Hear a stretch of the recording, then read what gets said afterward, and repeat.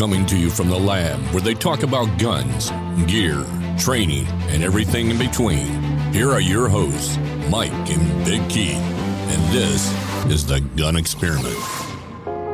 How's it going, everybody, and welcome to the Gun Experiment. This week, Keith and I talked to a top shot champion and discussed stereotypes in the firearms community. I just want to remind everyone that we drop new episodes on the second and fourth Tuesday of every month, so be sure to subscribe and share the show with friends. And as always, I cannot get the show started without the big man across the table. Big Keith is in the house. Big Keith, how we doing? I'm doing well, Mike. How are you, my friend? I'm doing well. I was kind of excited. I feel like we haven't recorded a show in a while. It's been a little bit, and I feel like there is so much that I want to small talk with you, but I am afraid that there are things that you don't want to talk about yet on the show. I'm not very good at keeping show secrets. I'm terrible at show secrets. What do you want to talk about? Our time with Ben. Yeah, well, why don't we just hit the highlights, and then we're going to obviously cover it in greater detail at some point. Correct? All right, that sounds fair. So we shot with Ben DeWalt. We went and shot his low light course. Yep. It was a very humbling experience. Very much so. I was warned about ahead of time. I shot the bees. They didn't exactly hit anything that I wanted to hit. But I do think Ben helped me figure out a little. I learned something that I was like, I figured out that shooting one-handed, which I don't do very often. Yes. Right?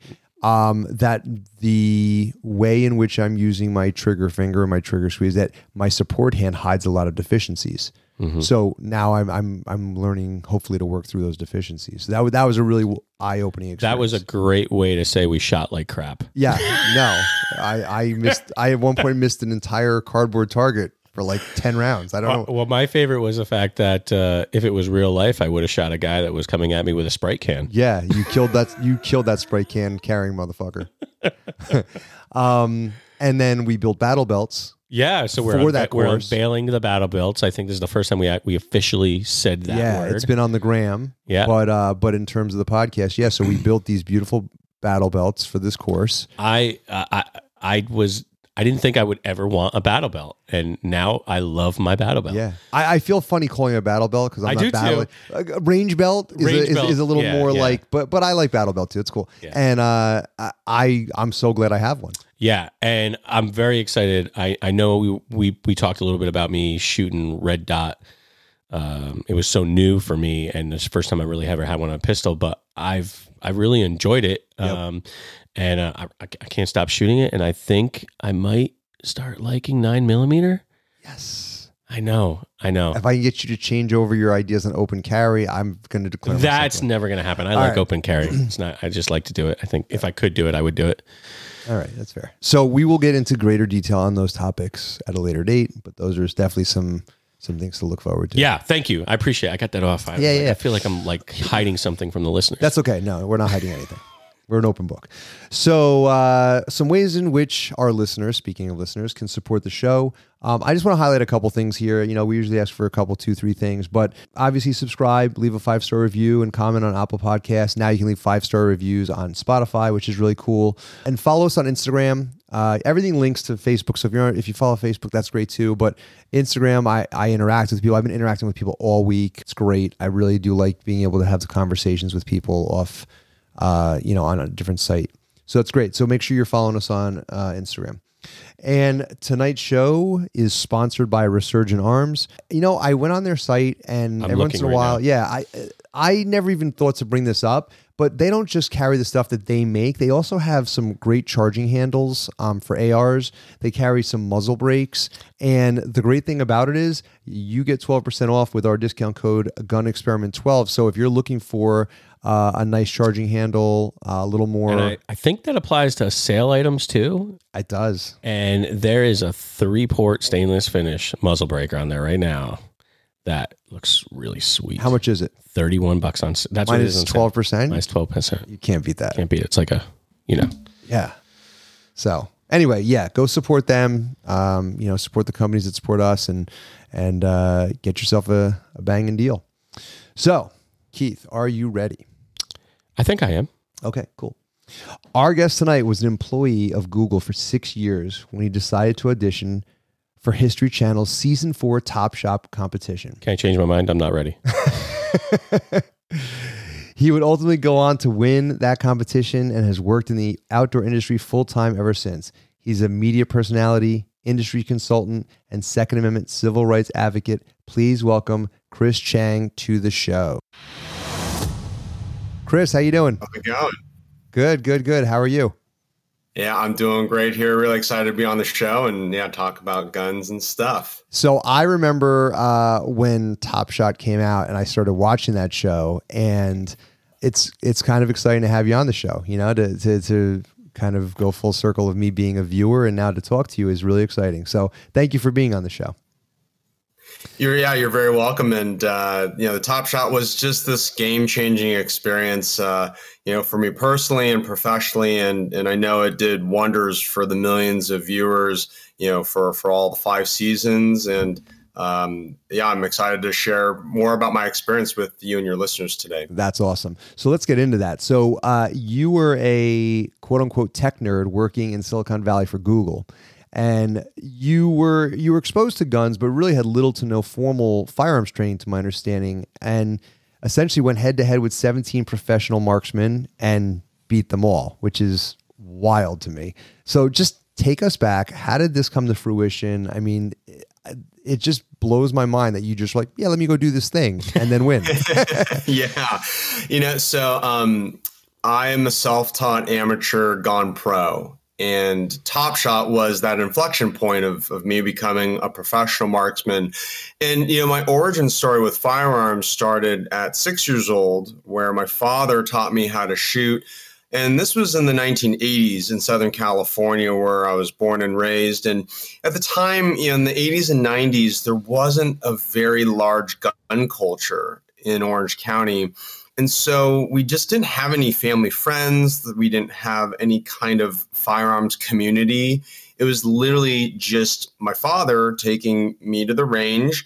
We rent a lane for 1 or 2 hours, punch some holes in paper, and then the guns would go back in the safe for about 3 or 4 years, right? So I was only shooting for 1 to 2 hours once every 3 to 4 years. That was the cadence and the general experience and exposure that I had when I was younger.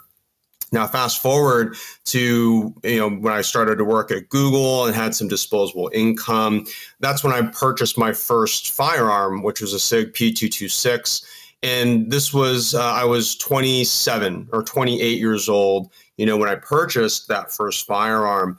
And like many of us, once you purchase your first gun, it sets you on this trajectory to, you're going to the range a lot more often. You're getting deeper into the mechanics of marksmanship. And then for many of us, clearly, your first gun is not your last gun. So, after... I was just going to joke, it leads to the second, third, 25th, 75. Yeah, exactly. And then you just sort of lose count at one point, which has been embarrassing at certain points where, some people ask me sometimes, how many guns do I own?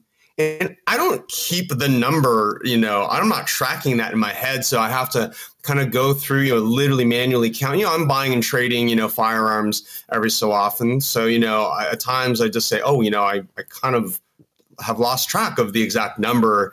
And it's like, okay, I have a lot of guns. But of course, that's part of the fun, right? It's part of the hobby and part of the sport. We were talking about red dots earlier, and I had someone on Instagram reach out, and because I'm getting ready to put a red dot on my pistol, and he was like, "Oh, I started with one, now I want them on all my pistols." And I responded and said, "That's why gun owners have no money, because they just keep buying more." So let me go back 1 second here, Chris. You mentioned your dad. I want to kind of just touch on that for a second. And you said there wasn't a thriving gun community in Orange County. Where was his foundation with firearms? Did he just say, "I want to do this with my son," or did he already have a background in firearms? Was he in the military? Like, where did that start? Yeah, that's a great question. So my father's first exposure to firearms was the United States Navy. And if we go back even a little farther, my father, he's first generation Chinese American. And so being the firstborn, of that side of the family in America, the Chinese side of my family, did not come to America to shoot guns, right? That's not a reason why people often come to the United States, right? It's for education, it's for better job opportunities, Sure. right? To make a better lot of your life, right? And provide, better family experience, et cetera, et cetera. The proverbial American dream, right? Exactly, right. And so my father's, he was the first gun owner in my family. And, the United States Navy was his first exposure to firearms, and not as a gun owner, but just as an officer candidate, going through OCS. But he was a navigator in Vietnam. And so he flew P-3 Orions, and basically didn't touch guns much after that initial OCS training. But if you fast forward, he did his 4 years in the service. And when I was born, and this was 1979, what was happening in California during that time was the Reagan assassination attempt happened, and there was talk about gun control. Mm-hmm. And there was talk about banning pistols in particular. And so my father, being a first-time father with me, firstborn son, and my mother, he realized, hey, there's chatter about this gun control stuff happening, and I better, as we all know, once there's chatter about something being banned, what do people do? They want to go out and get the thing right before right. It gets banned. Sure. So that's exactly what happened with my father, right? Who said, I better go get some handguns to protect my son, to protect my wife, and to protect our home. And so that was his first time, right, purchasing firearms. And, he learned the basic fundamentals of marksmanship. And, he was nothing special, when it comes to marksmanship. He wasn't competing. He wasn't an instructor or anything. He was just a regular guy, right, who wanted to protect his family. And so he taught me those basic fundamentals of firearm safety and marksmanship. And then clearly I had to take that to the next level once I decided to apply for Top Shot. And, that whole experience, I can, dive into that training experience if that's something that you guys are interested in learning a little bit more about. Chris, I want to know, when you left Google, how much stock did you have? No, I'm just kidding. Let's just say I had a good amount. Google treated me very well. It was a wonderful experience. It was definitely before the days of big tech censoring all of us, and especially censoring. That sort of leads into my real question, which is, I'm assuming that you had now I don't assume anymore. We just talked about it, but that you had a firearm. You were interested in firearms when you were working at Google. So was there ever, water cooler talks about firearms, in a positive light there? I imagine people who were just curious that you were a gun owner, but, were you in a minority, I guess, so to speak? Yeah, it's a really interesting question. And so I guess here are sort of the high points. There are a lot of closeted gun owners in Silicon Valley and in tech in general, and Google was no exception.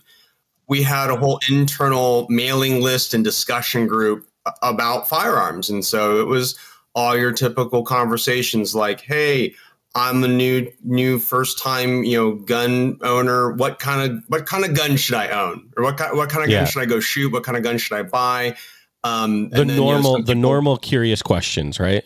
Exactly right. Hey, I'm going to the range. Like, what are the ranges in my area? And, does anybody want to come shoot with me, right, at a certain range? And so, we had all of those kind of typical activities and discussions that would take place. And now to bring it to a more personal level, before Top Shot, I had a friend, a colleague there, right, who he was a gun owner, and, we would sometimes meet in the hallway, and just naturally our conversation would turn to guns. Yeah, that's cool. But now the funny thing was, we would catch ourselves. Google had an open office floor plan, right? So everybody can kind of hear all the conversations that are happening in the open office.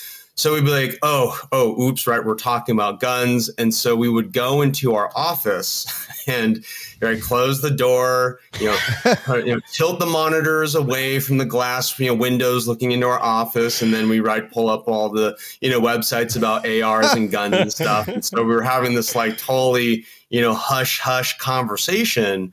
about firearms.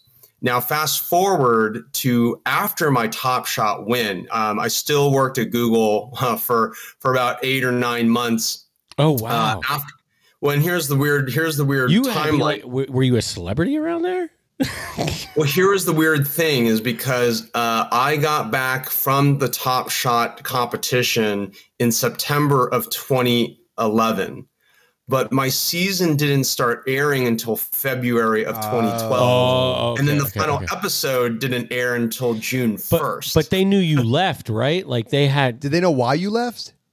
They knew why I left, but for the 8 to 9 months after I came back, I couldn't talk about. Oh, you couldn't tell me how won. I did. Yeah. So they didn't know I had won, but they had known that I had gone on to this, TV show on the History Channel called Top Shot that was all about guns and marksmanship. You must have been like the cat that swallowed the canary. How did you not have a smile from ear to ear for months? Oh yeah, it was hard. I mean, I had to pretend like everything was normal. I had to pretend like, tell my boss, oh yeah, I'm still, interested in my job. And, and really I wasn't. I was like kind of counting down the days for, when I could put in my notice. So you knew okay. I didn't think about it. Yeah, right. But it's like, and also I didn't want to quit until the money was in the bank, and the money wasn't in the bank until the final episode aired. But to go back to how the corporate culture had changed when I had come back, from competing, I was an enterprise technical support manager, right? So I was managing a team of technical support agents. So I'm, walking on the open floor, right? Just, checking in on my team. And one of my team members, he raises his hand. And I walk over to his desk expecting some kind of technical question about Google.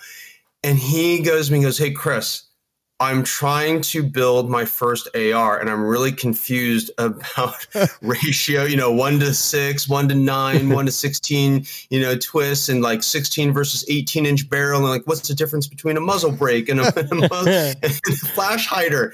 And we are in the middle of the open floor with like 20 people, right, all around us. And he's got, 3 tabs up on his dual monitor screen with, AR pieces and, lower receivers. And I was like, what is happening right now? Have you finished your responsibilities today? Then we can talk about ARs. Yeah. And so, but we had this open conversation about AR-15 components and, how to go about, buying a lower and an upper, right? Should they be matched? And, 80% lowers was brand new back in like 2012. So he was asking some very detailed, nuanced questions. But just to give you a sense of how, it takes only one of us in our corporate workplaces to change the culture. And now in my case, it was great. But right now I can clearly see how this can go wrong, right? For a lot of people, right? If you start talking about AR-15s and, standard 30 round. I can't imagine that your experience that you experienced in 2011 and 12 would be the same as it is today. No way.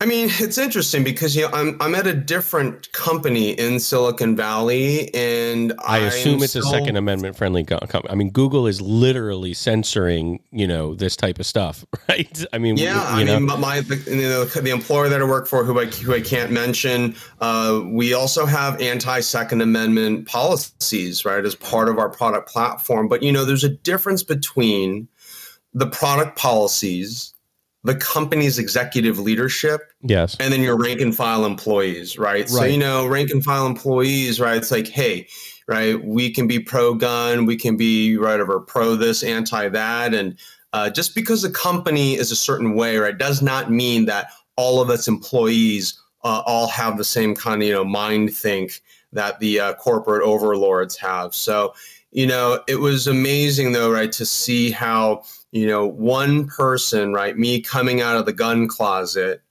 and being more comfortable, right, talking about firearms in the workplace gave other people, other colleagues of mine, that same confidence in trying to normalize conversations about firearms, right? That, those of us who talk about guns, like, we're not the ones who the public or our colleagues have to be worried about. right? We're not the criminals who are going out committing crimes. Right. Those are other people. And the more that we succumb to the shame and the fear that is instilled in many parts of our culture, right? If we succumb to the fear, we're just reinforcing, right, these negative stereotypes, right, that guns are something bad and evil that we shouldn't be talking about, that we should be afraid to talk about. So, each of us plays a very important role in trying to break through some of these negative stereotypes about gun owners and gun culture. It's funny because you're kind of leading me down the path that I really want to go down here. You're an Asian male who also happens to be openly gay. In terms of bringing diversity to the Second Amendment community, you're definitely checking a lot of boxes here, right? In terms of diversity. Do you ever find yourself sort of between a rock and a hard place politically, balancing gay rights and pro-gun rights? And let me just kind of clarify what I mean here. So I always say that when I vote, my first priority is I vote for my Second Amendment rights. If there's a candidate that is super pro-Second Amendment, you've got my vote. Right? Now, I imagine that there's someone out there who is super passionate about pro-choice when it comes to abortion, right? And they probably vote left because of that. But they may also happen to be a gun owner. And something has to take a back seat. So if they're really passionate about pro-choice, then they're going to have to make a choice of which side of the aisle they vote on in many cases. So I guess that's my question is, do you find yourself, you have two very hot topics politically, and they happen to usually be on opposite sides of the aisle. So is that hard for you? Yeah, it definitely is. And for me, the way that I look at both gun rights and gay rights is that they're both civil rights. And this is really a question about freedom and limited or minimal government intervention or interference in our civil rights. So I know, right, stereotypically from a political perspective that gun rights are a Republican conservative issue, right, and LGBT rights are a left and Democrat issue. And I really disagree with that whole paradigm. We truthfully do too. Yeah, we do too. Yeah, for sure.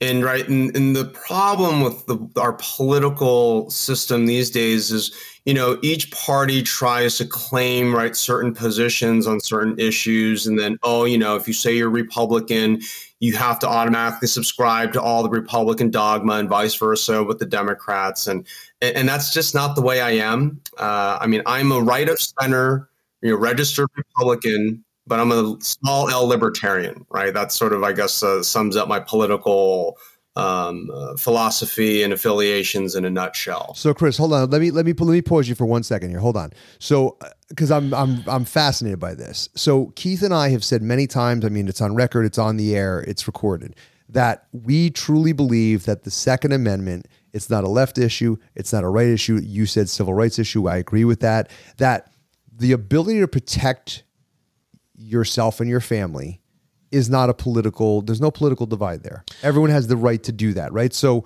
what bothers me is that we, and I say we, Democrats, Republicans, we all allow this one particular topic to be sort of divided politically. And it shouldn't be. In other words, if you're a pro-choice person, you should say, I'm voting for you because I'm pro-choice, but don't touch my guns. That is an issue that I'm not voting for you to take my guns away.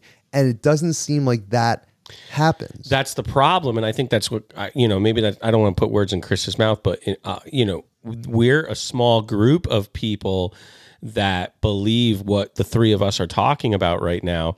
And I think being, pro-choice about your sexual orientation is a civil right, not a political right, but it's been made to be that way. Guns are that way. There could be a number of different topics that fall into that same category. The real question is, why do so many other Americans fall for that? Why are there so few people that see it like we do? And I don't want to say that we're like definitely the ones that are right here, but these are civil rights. They're not political rights. Well, I just say, and Chris, maybe you can kind of, jump in on this, but I feel like you said it, parties sort of claim these platforms, right? But love it or hate it, that is how it is. The Democrats have claimed LGBTQ and the Republicans have claimed gun rights, and that's just how it is. So you got to vote for one of them. Got to vote for one side or the other. That's you can't vote for both. I don't know. It just seems so unintelligent to it is. But so how do people? What is your recommendation, Chris? Like, how do people sort this all out in their head? How do you sort it out? How do you sort it out? Yeah. I think where it starts is we cannot be lazy about our beliefs and our opinions. And I think, right, if you just look at the pandemic, we've just learned that so many Americans and just people in general like to be told what to do. Yeah. They like to be controlled, and they don't care to question authority, and they don't care to question, why are we doing certain things? Is this really, the best path, from a political perspective? Are these political stances ones that make sense, not just for our country, but for us as individuals, right? Just because, I'm pro, gay rights and pro gun rights doesn't mean that I'm in some no man's land, right? It's a matter of understanding what is your personal, political philosophy and where do you fit on the political spectrum. And, yes, I'm Republican, but I don't vote Republican every single time. Right. And it's not always, I'm not always voting, my vote it varies depending also on who the candidates are. Just because somebody's pro-gun or pro-gay rights doesn't mean that they're a good person. Right. And for me, sometimes it's about your values and your ethics as a candidate and someone who I believe is, going to be a critical thinker, right? Or someone who is willing to who's willing to challenge established dogma, right? So for me, from a political perspective, it's more nuanced for me. And that's what I would like to encourage for all of us, right? It's like, no matter what your positions are on whatever issue, to really think about, well, if you're pro-gun, well, why are you pro-gun, right? I think it's beneficial for us to understand, why do we hold the positions that we hold? And you guys said it, right? For Second Amendment, this is about our natural right to self-defense. Right. If you just think about us as animals, and human beings, we are animals that are part of the animal kingdom. We all have a natural right to self-defense. Yep. And as humans, we have firearms, right? As one of many technologies that are out there. And in the United States, we've all agreed that firearms are an inherent constitutional right? That we can choose whether to use a firearm or not. And it's that choice, right? For me, like what is the principle, right? My principle in general about how I think the government, should or shouldn't be involved in things is, is this a right that should be protected, or is there some kind of collective threat where we need to have the military or law enforcement and the justice system, come in and help, guide behavior and provide laws and regulations. I mean, in general, I don't like laws and regulations, but of course, hey, right, there has to be some legal framework, right, in every in every mature society, right, to make sure that, hey, yeah, it's not legal to just kill people without some kind of justification like self-defense or other valid reasons. Well, we're lucky to have, as I have sometimes said, a perfectly imperfect system that manages through all these years and through these civil rights being separated into one political party or next. It is pretty hard to change some rules. I mean, major changes don't happen very often, fortunately, in some of the things we're talking about. I mean, I find on the state level, like the state we live in, right? Like we're in New York. Chris, are you still in California? Mm-hmm. Yep, yeah. So we're bookend here, and we're like in very anti-gun states, right? But states is one thing, but like federal, I mean, it's hard to get federal gun laws passed. It really is. Well, I have kind of an easy, I guess, question for you. What do you like any other type of recreational shooting, or do you really just do competition pistol and practical stuff? Yeah, so I've actually been off of the competition circuit for the past 7 years. So I'm not shooting full time anymore. All my Second Amendment activity is involved in advocacy and media and consulting and more on the business end of things. And so I'm actually in the process of setting up my own private range here in the Santa Cruz Mountains. And I'm very excited. I've got a bunch of MGM targets that are coming at the end of this month. And it's just going to be more for recreational shooting. Awesome.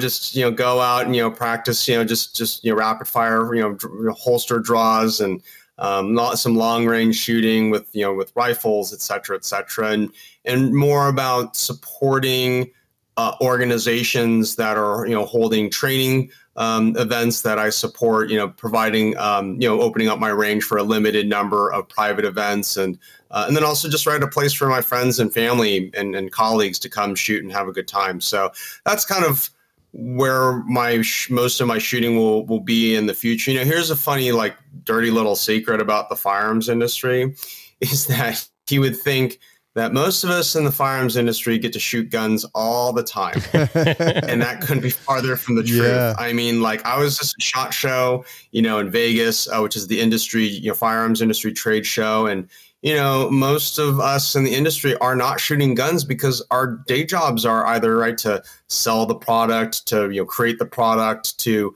market it. And that often isn't involving us using the product. It's about encouraging end users, to shoot and test the product or talk to dealers and distributors kind of thing. So I once heard someone say the deeper you get in the industry, the less ammo you burn.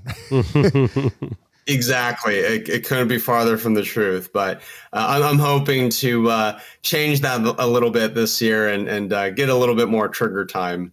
That's great. That's great. So you kind of mentioned that now you're sort of off of the shooting part and more into the advocacy part. And I read somewhere that you also have some ambitions of running for public office. So in a dream come true scenario, what level of office could you ultimately see yourself rising to? Yeah, I mean, it's a great question. I mean, it's a question that I have, wrangled with for the past 20 some years. I mean, ever since I was in high school and college, I knew that politics and running for office would be in the cards for me, one day. And, I'm a San Francisco resident, and I mean, San Francisco is just obviously brutal. I mean, it would be extremely challenging for a candidate like me to win. However, the environment and situation in San Francisco has become so dire over the past 5 or 6 years where the criminal element is out of control and the local officials are unable to do anything about it. And it's the same here in New York. Yeah. And there's this rising narrative of law and order, needs to be reestablished. And to summarize how crazy San Francisco politics has gotten, the liberal wing of the Democratic Party officials, they are castigated as the conservatives. Wow. In San Francisco. So it's the progressive, the hyper left-wing progressive part of the Democratic Party that's holding all the cards, and they are pushing all these crazy policies that, San Franciscans are, yes, traditionally very liberal, but moving even farther to the left, even lifelong San Francisco Democrats are realizing, oh, whoa, we voted for this. Oh, okay, yeah, you voted for that, and this is not what you wanted. So there's going to be, I hypothesize, a swing to a swing to the right. Now, are the stars going to line for someone like me to run for local office in San Francisco? Who knows? I have other ambitions too in the business world. Might be not available to run for office. My husband and I, we might, start a family one of these days. So that would also put, I think, kick the can down the road for political ambitions. But, statewide, the governorship is definitely, I would say, very well, well within reach. Governor Newsom, who's very anti-gun, And also, I'd say just he's been a terrible governor, for our state over the past few years. And, we've had Republican governors in the past. Governor Schwarzenegger was, the most recent one. And the demographics of California are constantly changing. And one demographic in particular is the Asian American community, which historically, nationwide, Asian Americans are typically politically apathetic, not involved, but that's changing. And one of the unfortunate inflection points of that change has been due to the increase of racist attacks against Asian Americans during COVID. Yeah, I know you spoke on that, correct? Yeah, that actually was one of my questions. Not to cut you off, Chris, I apologize, but you've talked about that a lot. Especially one of the areas that I found where you talked about this was in your testimony from the Committee on the Judiciary, Common Sense Steps to Reducing Gun Violence. Anyone who listens to the show knows that I like to read official and legal documents. So when I come across that for a guest, I go right for it. So I guess the first question I have about it is, how did you get in that room to make the testimony? Were you invited?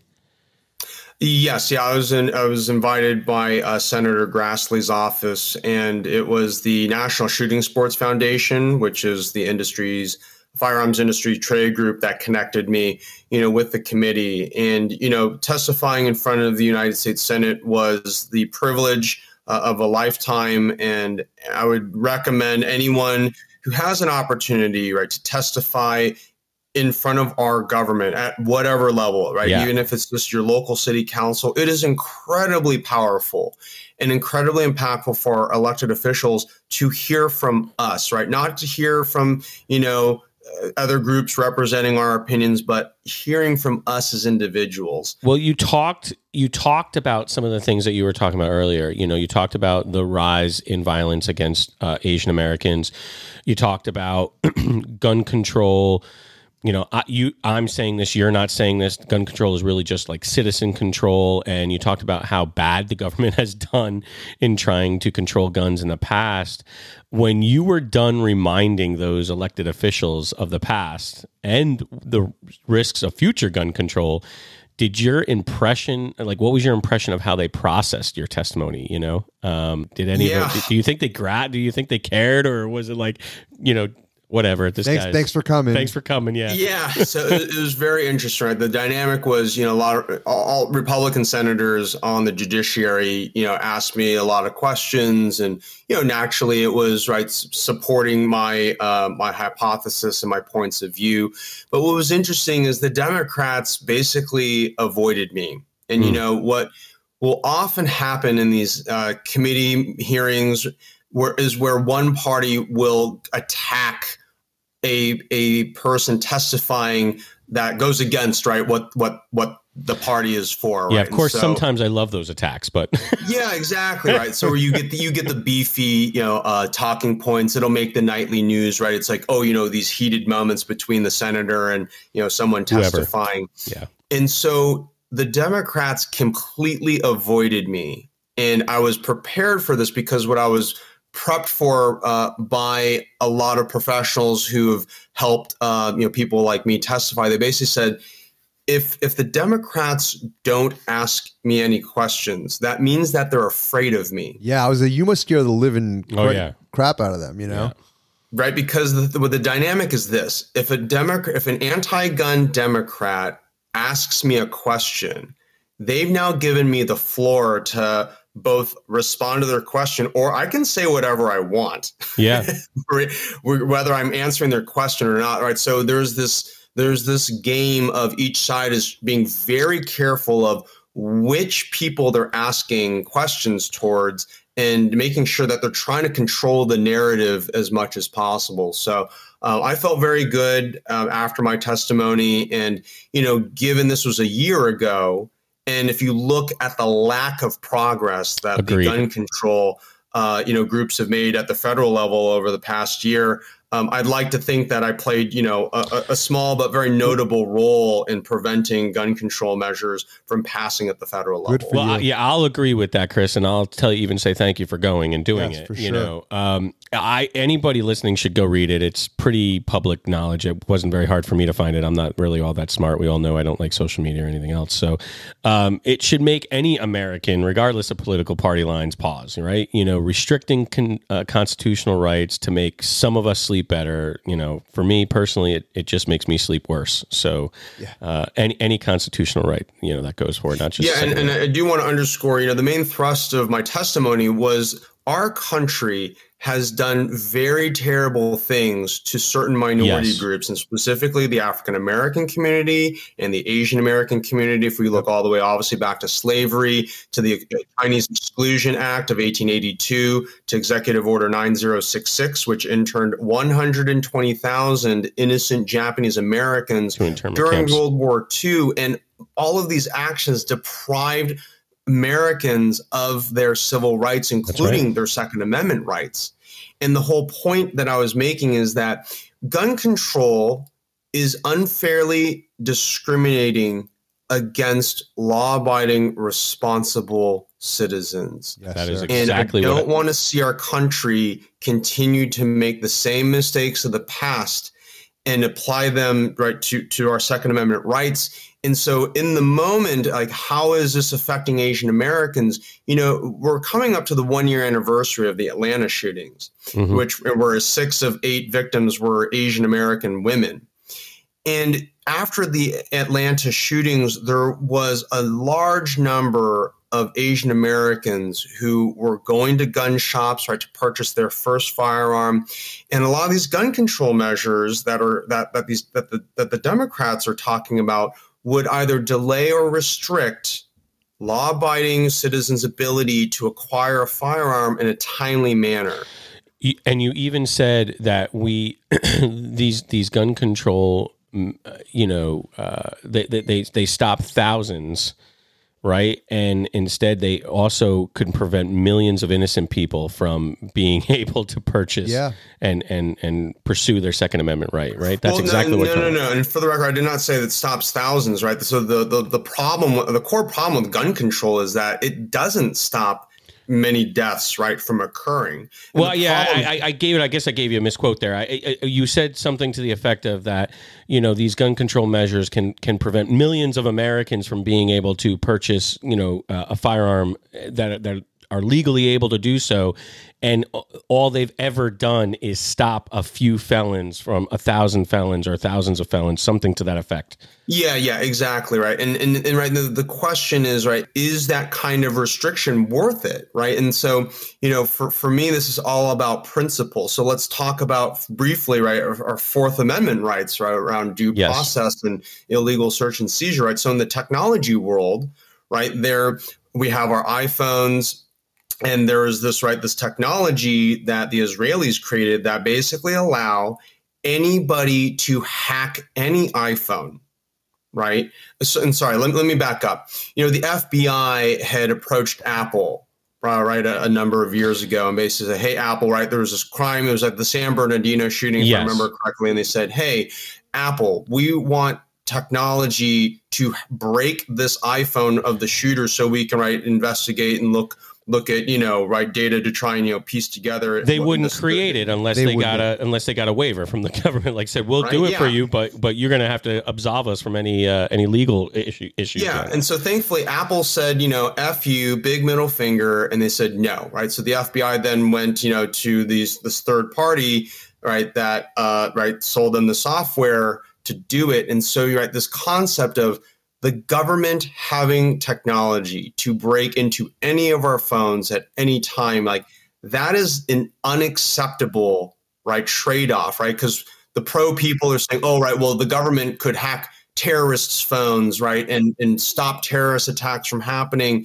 But that's at the expense of everybody's privacy. We're getting down a rabbit hole. I mean, honestly, those type of things have been happening, in my opinion, since the Patriot Act was probably the beginning of us losing our social freedoms of and privacy and that kind of stuff because we're comfortable with giving it up. Mike, I know that you wanted to talk about. It's we're talking about technology here. And one thing that you recently did was you utilized NFTs to raise money for pro-Second Amendment organizations. So first off, NFTs are non-fungible tokens, which I started dabbling a little bit into cryptocurrencies recently and learning a little bit. But essentially what it is digital collectibles is what it essentially is. You've said that before, Chris.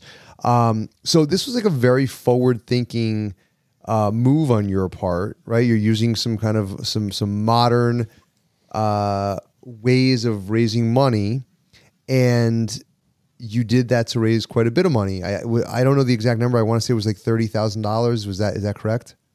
Yeah. So I was a partnership with Recoil Magazine, and I was on the cover of the July-August edition of Recoil Magazine last year. And it was a very provocative cover. Yeah, we're going to get to that in our second segment for sure.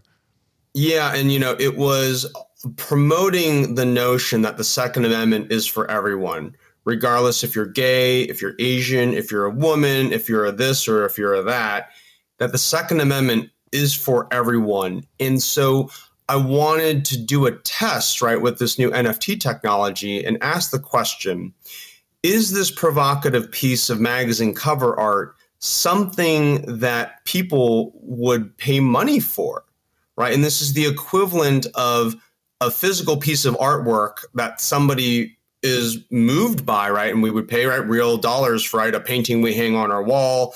And so this is the digital version of that. And so I was in, the industry, we were all pleasantly surprised to see that these 10 NFT copies of the magazine cover of Recoil Magazine sold for over $31,000, right? 10 winners purchased serialized 1 through 10 copies of the magazine covers NFTs. And a portion of that $31,000 went to pro-Second Amendment organizations, right? To reinforce, right? Not just, talk the talk here and be like, right, the Second Amendment is for everyone, but also walk the walk and actually send money back to great organizations like the Firearms Policy Coalition, the Pink Pistols, which is a pro-LGBT Second Amendment organization, and APA-GOA, which is Asian Pacific American Gun Owners Association, which is a pro-Asian, pro-gun organization as well.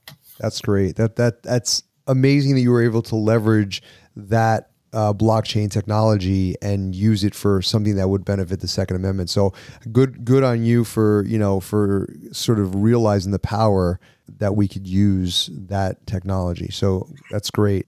Yeah, and this is the first shot across the bow. It was a test back. The NFT auction was back in October, and I've been having a lot of conversations with folks in the firearms industry and the firearms community around how can we build upon that successful NFT auction and make this a larger, more sustainable NFT ecosystem for the gun community, where we're not only able to have fun. I mean, and for me, I think technology can be a lot of fun with NFTs in particular. This whole collector's card ecosystem that exists in multiple NFT communities, I think there's something there for the gun space, and then also for advocacy. Because the Recoil NFT auction was 100% 2A advocacy. Sure. And right, the fact that we raised $31,000 selling 10 digital files in the form of NFTs, right? And the notion that the Second Amendment is for all, like that meme, that notion resonated very strongly with the 10 winners as it did with me. And I see tremendous opportunity for all of our favorite, gun rights organizations and firearms personalities to really leverage NFT technology in not just promoting the Second Amendment, but also having a really good and fun time collecting all of our favorite, firearms and, having a new type of connection with the brands that we know and love. Yeah, it sounds like there's definitely something there in terms of utilizing this in the industry. Like other industries are doing it, so like why not our industry? Correct? Absolutely, yeah. The big, I would say, mainstream industry that has really found a successful paradigm is the sports industry. Yes. The NBA in particular, they have this fantastic NFT marketplace called NBATopShot.com. No relation to my Top Shot that I won. But the NBA has sold over $1 billion worth of basketball NFTs over the past 18 months. And they've caught the attention of Major League Baseball, of NHL, of the UFC, Major League Soccer, et cetera, et cetera. And they're all building or have built their own NFT marketplaces. So, this is a brand new space. NFTs are still fairly new to the public, and a lot of people don't know what they are. But mark my words, in a few years, everyone's going to not just know what NFTs are, but they're going to own NFTs, and they're going to become as ubiquitous as everybody having an email address, right? Or everybody having access to the internet. It's NFTs are going to be a huge thing because it's a new way for us to own items, right? The NFTs are digital collectibles or digital goods that can be owned, and with that ownership comes value, right? So there's whole new economies, whole new ecosystems. Chris, I want to move it along a little bit because I do have a couple more segments here, but where can people find you? Yeah, so I'm online at topshotchris.com, and then also on social media, and my handle's at topshotchris. I'm most active on Instagram, but I'm also on Twitter, Facebook, YouTube. And then for anybody that wants to read more about my NFT thoughts and initiatives, I'm also at medium.com, and my handle there is, no surprise, at TopShotChris. Gotcha. Okay. So, I knew the NFTs was a big topic for you. So anyone that's out there that's into that, obviously go check that out. I also do have a lot of those links in the show notes. So Chris, we do a game called Run and Gun on the show, and it's a rapid fire 10 question game where we'd like to ask you these questions and have you give us the first answer that comes to your mind. You willing to do that with us? Yeah, giddy up. Let's do it. All right, cool. So number one, what is your favorite gun in your personal collection? Ooh, boy. My Noveske N4. It was my very first AR-15. Nice. What gun would you buy if money was no object? Oh, boy. It would be an Accuracy International 338 Lapua rifle. If you could have a drink with one person, living or dead, who would it be? Anthony Bourdain. I think he was someone very special who connected with people and also connected us with each other in a very unique way. And I'm a foodie and a travel junkie too. So, he was someone who I really admired, and I wish I had a chance to meet him and have a drink. Yeah. Great answer. Favorite caliber? 9mm. Favorite hobby not gun related? Oh boy, is drinking a hobby? Sure. I'm drinking right now. If you could have one superpower, what would it be? Ooh, gosh, the power to fly. All hell breaks loose. Is it better be armed or trained? Better be armed. Is it better be loved or feared? Better be loved. Rifle, pistol, or shotgun? Shotgun. Yeah. You're in the worst scenario imaginable. Who do you want to have your back other than your spouse? Oh man. I'm influenced by the show Warrior because I'm like rewatching this on HBO Max, and it's based in the 1880s in Chinatown, and it's based off of some notes and writings of Bruce Lee, and these warriors, I mean, they just kick ass. And yeah, I think I'd want one of those guys on my team. Okay. Let's mix it up.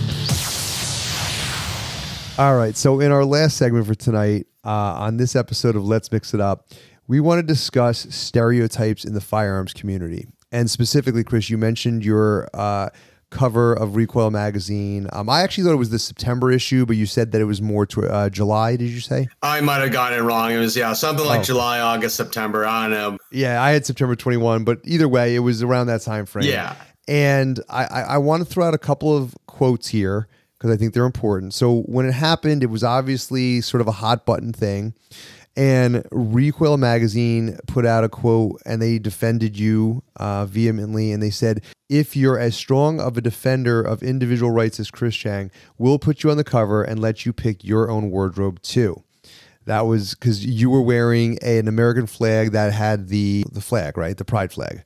Correct. And also to note that it was a distressed American flag, which is indicative of the high level of strife and discord that we have in our country, which I think is bad. And it's something that I want to play my part in trying to bring us together. And it was my goal, right, that the Second Amendment is for everyone, right, would be a rallying cry, which again did resonate with a lot of folks, but it did not resonate with a certain part of the gun community, which was unfortunate. Yeah. So your response, and this is a quote from you, you said, there's this negative stereotype that gun owners are all white, racist, middle-aged guys, and that's simply not true.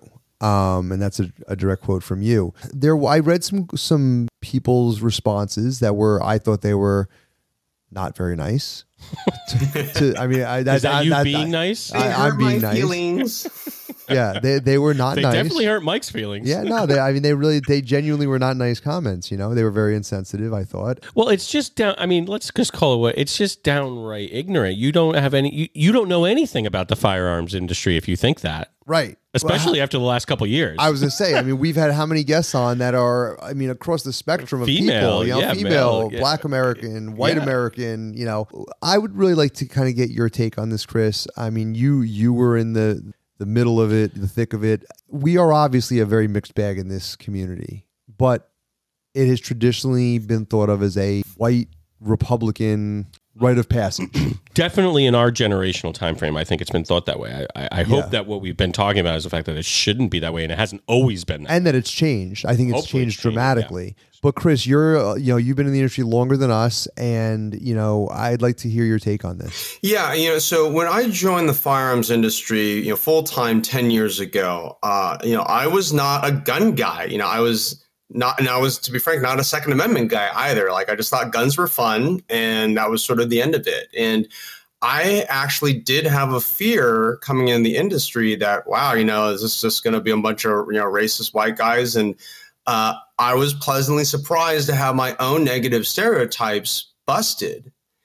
And so I always try and remember that moment for me because that statement that you quoted me from, right? It's sort of twofold, right? The first goal here is to signal to people of other non-traditional demographics, if you want to call it that, right? If you're a person of color, if you're LGBT, if you're a woman, etc., that right there already are a huge number of diverse individuals in the gun community, right? So we already exist.